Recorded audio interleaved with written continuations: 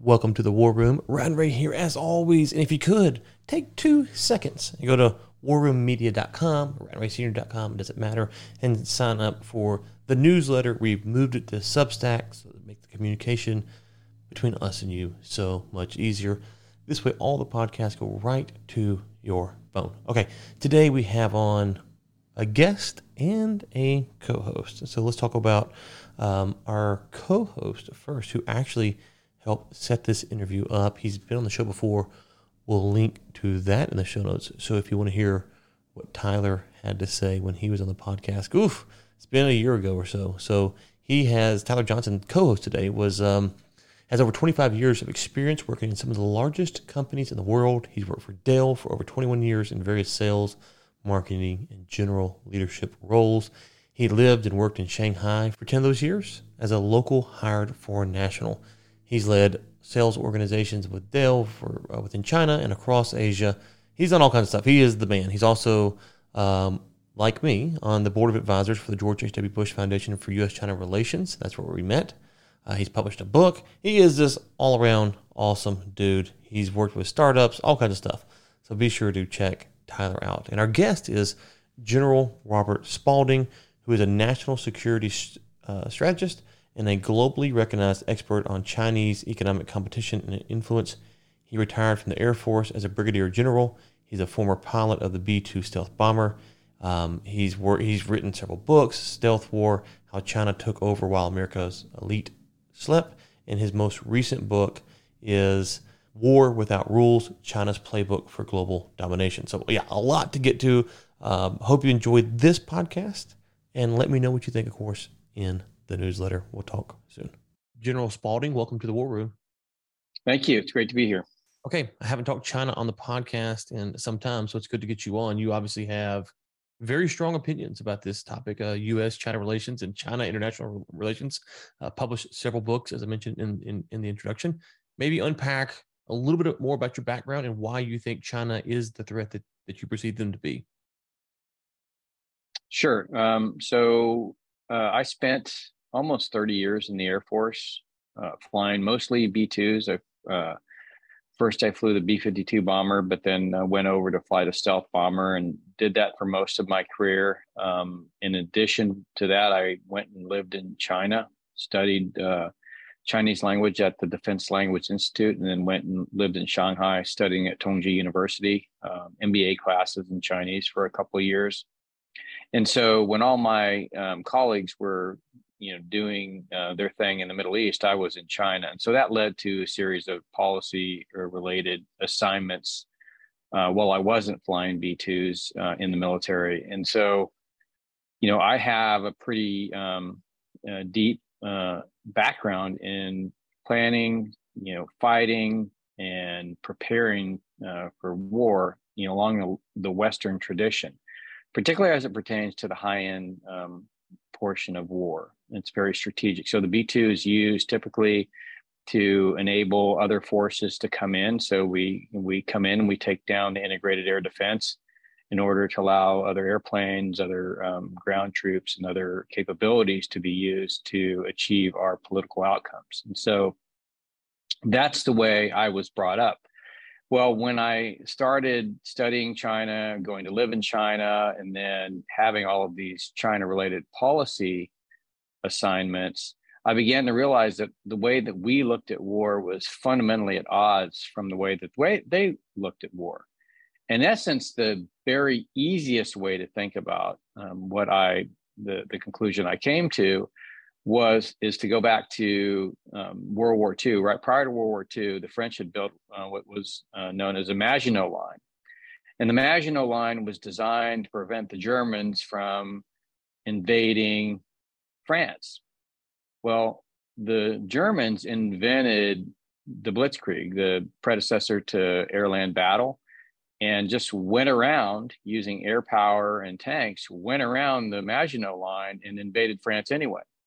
And so the conclusion I came to over many years of studying in the Pentagon and living in China and studying the Chinese is that they had done the same thing to America by using globalization and the internet to just bypass the military might of the United States to begin to undermine our political independence and sovereignty from within by attaching themselves to all of the Western institutions in order to destroy Western traditions. Okay, and so one of the things that I struggle with when I think about the China debate is, from my perspective as a free market capitalist, I'm like, hey, capitalism should defeat communism or even socialism. What about China? So if we can be capitalist, we will defeat them. Why am I wrong in thinking that? Or am I wrong in thinking that? Well, because there's a famous line that goes something like this: the capitalists will sell us a rope that we'll use to hang them. And what it means is that the capitalists tend to want to do business with everybody, even people that mean them harm. And so in the case of the first Cold War, when we understood that, all the Soviet active measures, for example, we just said, hey, we're not going to trade with you. And so capitalism can defeat, Marxist Leninism, but it can't defeat it if you allow Marxist Leninism to infiltrate your society. So Mao's vision of warfare is called People's War. And so the Nationalist Party, who the Chinese communists were able to overthrow, were better trained, better equipped. They got money and resources and training from the United States. But the Chinese Communist Party went around to the population in China and slowly changed their minds, right? So it was political warfare. And so the thing that the Chinese Communist Party realized was that globalization and the internet allowed you to export political warfare through these connections that had been denied the Soviet Union. That's how so yes, capitalism can defeat Marxist Leninism, but it can't defeat it if you allow the capitalists to do business with the Marxist Leninists, because they will use those business relationships to get the capitalists to begin to lose sight and stop supporting the traditions and the principles that their societies are founded upon. This is a basic premise. Hey, Rob, how are you? Good. Hey, sorry I missed you in Miami. No worries. You had more important things to do. Yeah, well, you did too. So, hey, a question for you. What is it that we can do to make people more aware of some of the risks that are out there to businesses that are potentially interacting with either Chinese companies or companies that are doing business with China? What do you think the best way is to make people aware here in the United States? A lot of people just don't have the awareness there, and how do you make them aware? And what's the next step after the awareness? Well, that's one of the reasons I got out of the military, was to write my books and be able to, bring light to these things. And what I said in my books, particularly in Stealth War, is that people need to dig deeper, where their specific interests are concerned. And so once you understand, hey, these are the things I should be looking for, then it's their responsibility to begin to look for those things in their own organizations, in the things that they participate in. And so you've seen that over the last, say 3 to 5 years, where more and more and more is coming to light about how the Chinese Communist Party is related to this company or this organization and the implications for that. And so I think, it's starting to happen, but the Chinese Communist Party is so prolific and they're so widespread that we have to just continue to bring these things to light, and people can do that by just looking at the associations. This is standard network building. So how do I understand the networks? Who's related to, employee wise, company wise, investor wise?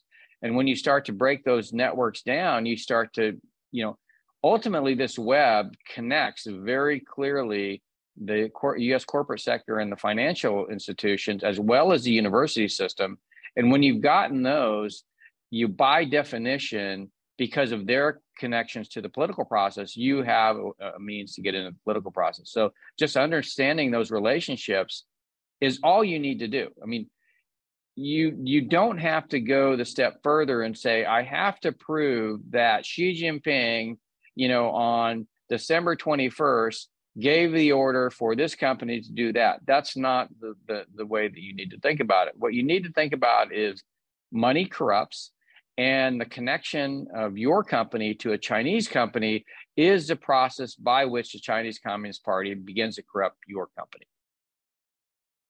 Oh, okay, so when I hear that, I say, okay, I see that that's possible. And then I also see how poorly the Chinese Communist Party manages their own economy. And so there is a sense in which this threat, I understand the threat that you're alluding to, and we see it quite often where companies can't put Taiwan on their website, or they allow something to happen in China that they would never allow over here. So I'm not disputing that. But again, I kind of go back to this premise, which is they might have a short-term ability, but in the long term, won't they just screw it up? Isn't it just too much for them to plan that ultimately these plans will be their demise? Okay, well, let's look at it this way. What if you have two teams, two professional teams, and one team, say the game is football, one team gets 11 players and the other team gets 5, right? And let's say those 5 players on the other team are the 5 best players in the NFL, but that's all they get is 5 people. And you continue to run that game. Every single time, you're going to see the one with 11 win because they've got more resources. Now, where are the resources coming from? Well, Marxist-Leninist systems are inefficient. China is 75% state-owned enterprise. We know this. But what happens? What happens because of our relationship with China is that the technology, talent, and capital that's produced in the free market system finds its way into China because of these economic and financial and trade relationships. And so you have the net effect of taking the resources that during the first Cold War were going into into America and other free societies. Now they're going into China.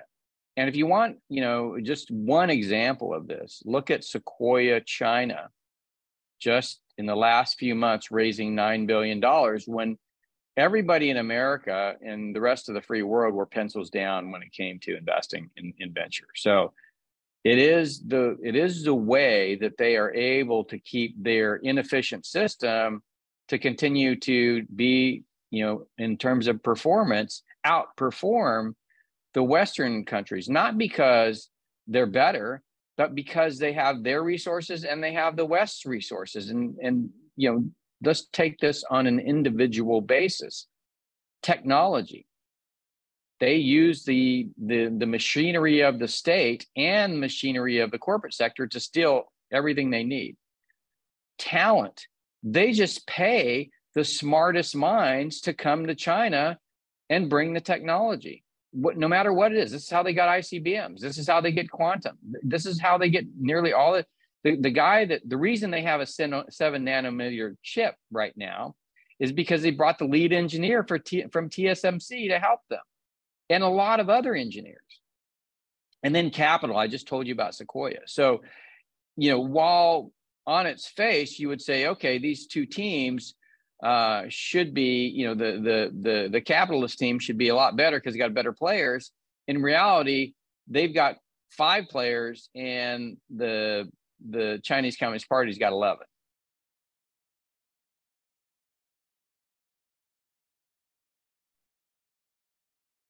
Hey, Rob, what about the open financial system? Do you think that helps or hurts China by not having a open financial system? They've been talking about opening things up and having convertible currencies and that kind of stuff. Do you think that is an advantage or a disadvantage? It's an absolute advantage. In fact, they talk about George Soros and the Asian financial crisis and unrestricted warfare. I write about it in A War Without Rules.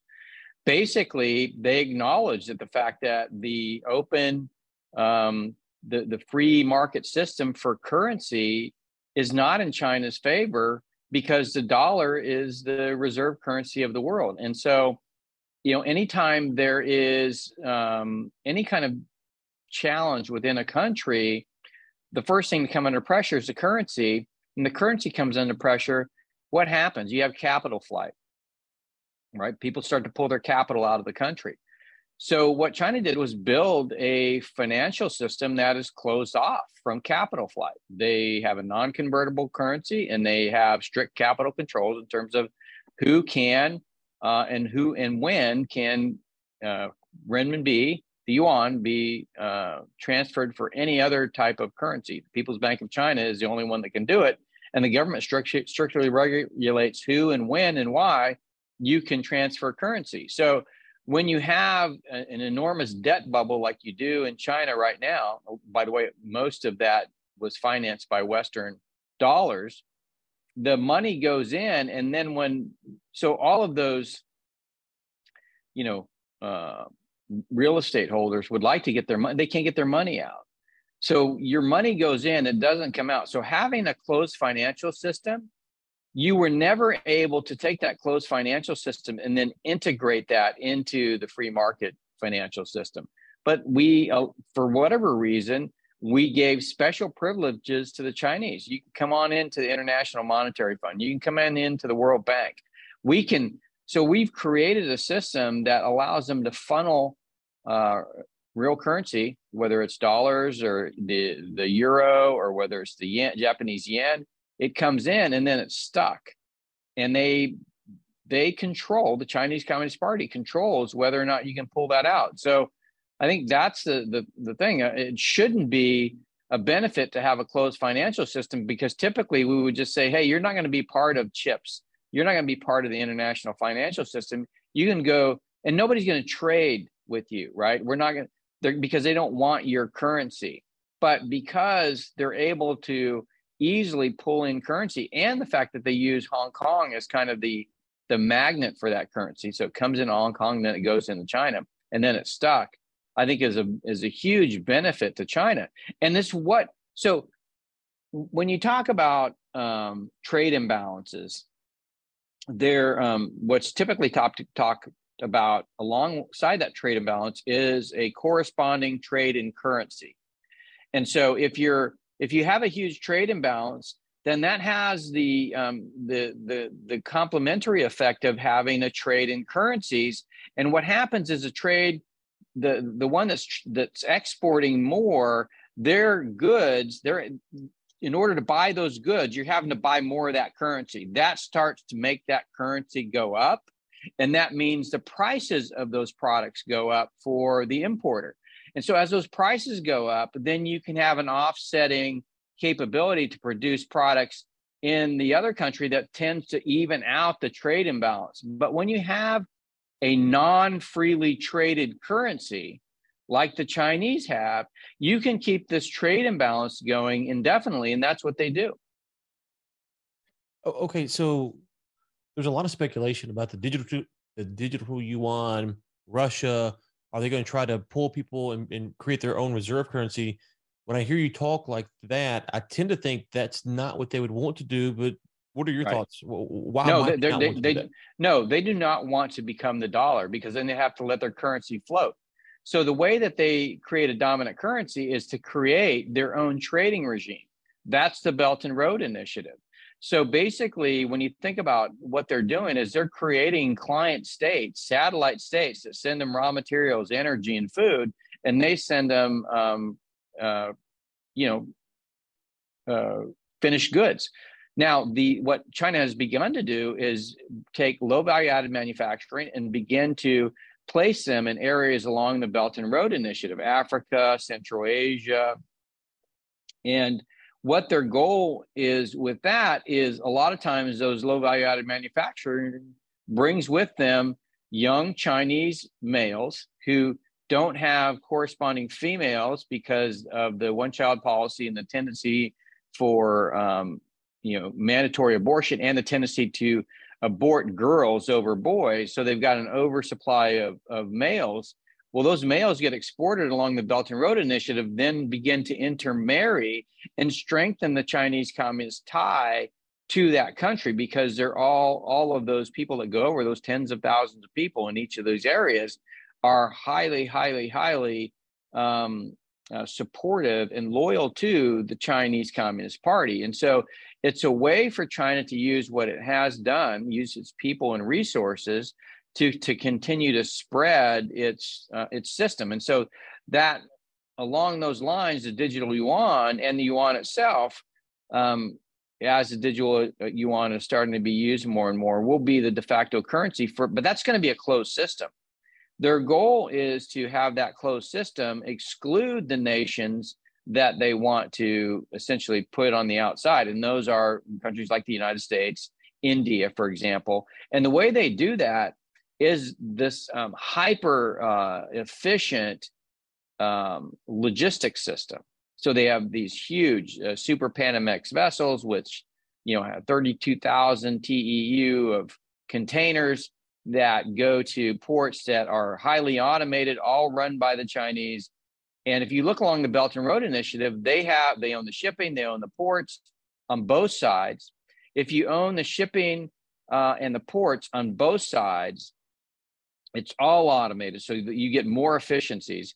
You have the net effect from an economic perspective of having the distance between those ports. And so what they're creating, this hyper efficient trading regime that all ties itself back to China. And part of that is the digital yuan. And so it's not going to be, where they take over the dollar. They're just going to suppress the places where dollars are used, because all of these nations are tightly integrated with China, both from a leadership perspective, because they've incentivized the leaderships of these countries, but also these low value added manufacturing hubs and logistics hubs, where you have lots and lots of Chinese nationals that are being essentially exported to these areas. It becomes a way for them to create an alternative to the free market system that is highly tied to the benefit of the Chinese Communist Party.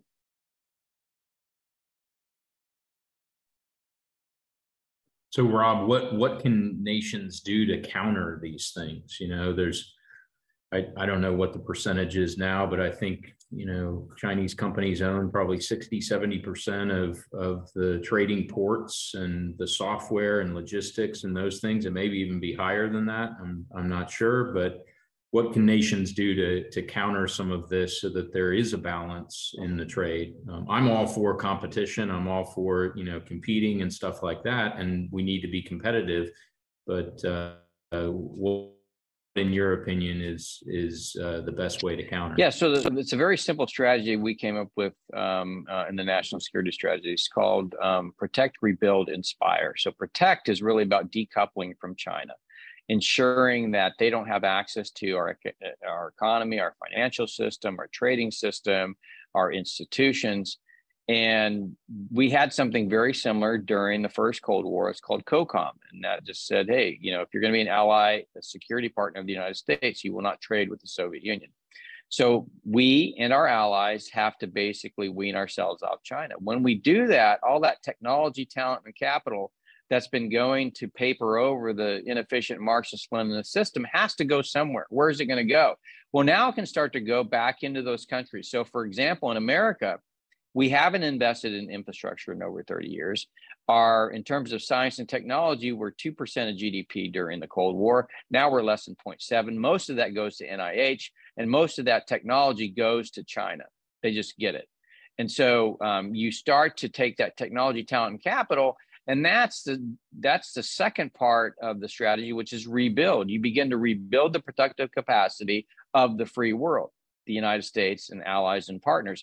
And those allies and partners trade. There's a free trading regime between the free world countries that, establish the principles that, the UN and other World Trade Organization, where all those organizations, institutions were based upon these values. And then when that happens, you start to actually get the net effect that you're looking for, which is China is going to underperform economically. Free countries in a free trading system are going to outperform. And then you're going to see, as that reverses, that's when the inspire kicks in. Because why people have always consistently looked to America is because our values have enabled prosperity, economic opportunity.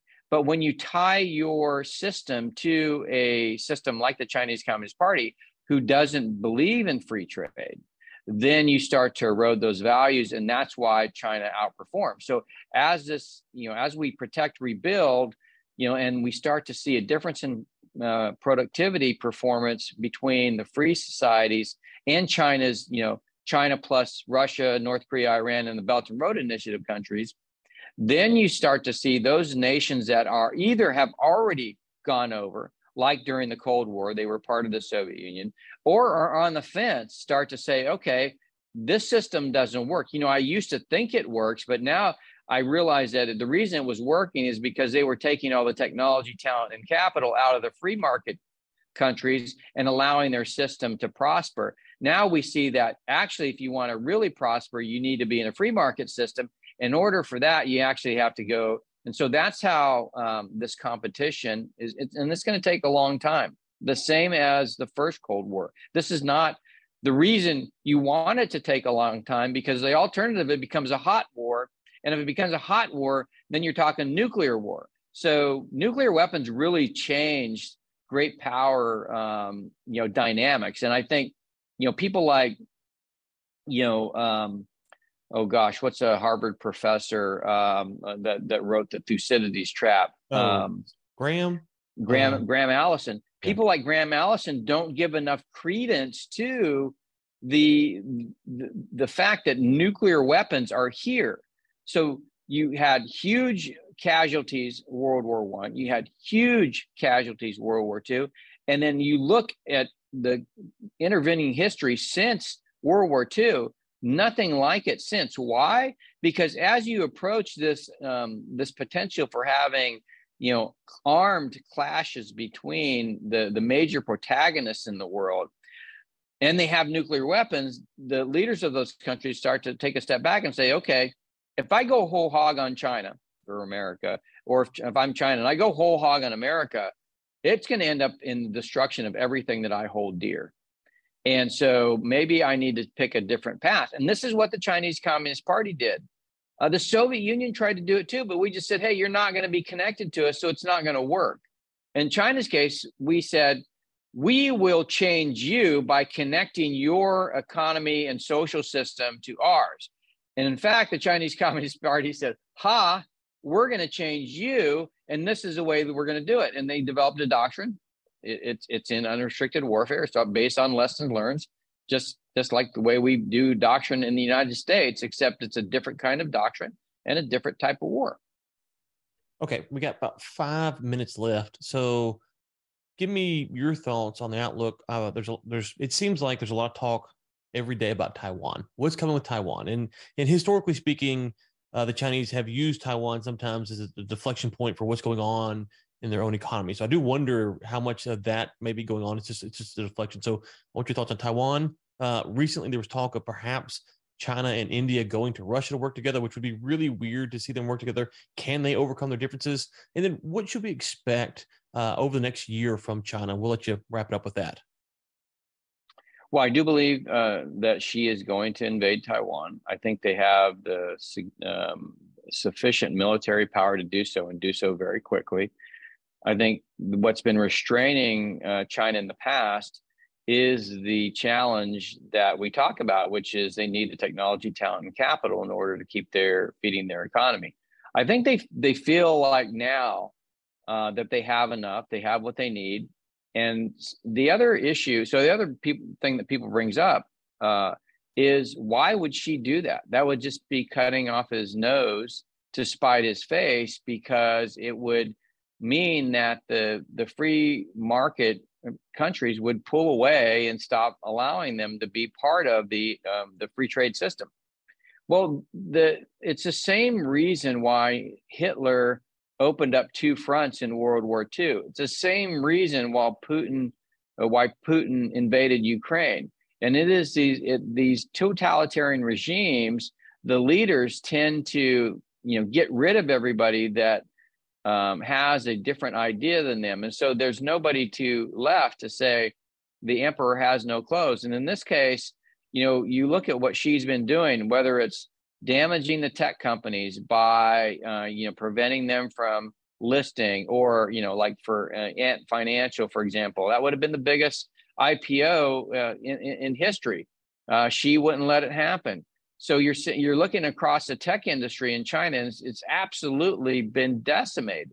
And you're saying, well, why is he doing that? Well, the reason he's doing that is he's getting the country prepared for an invasion of Taiwan. So they had banking over, all the international bankers were in Beijing in April discussing the sanctions that were being levied against Russia for having invaded Ukraine. And what the Chinese were trying to figure out is, how are sanctions going to be levied on us when we invade Taiwan, and how do we get around those sanctions? And so they are doing the things right now to move their assets, to make sure that, whatever happens in post Taiwan invasion, any measures taken by the United States and allies are going to be completely ineffectual.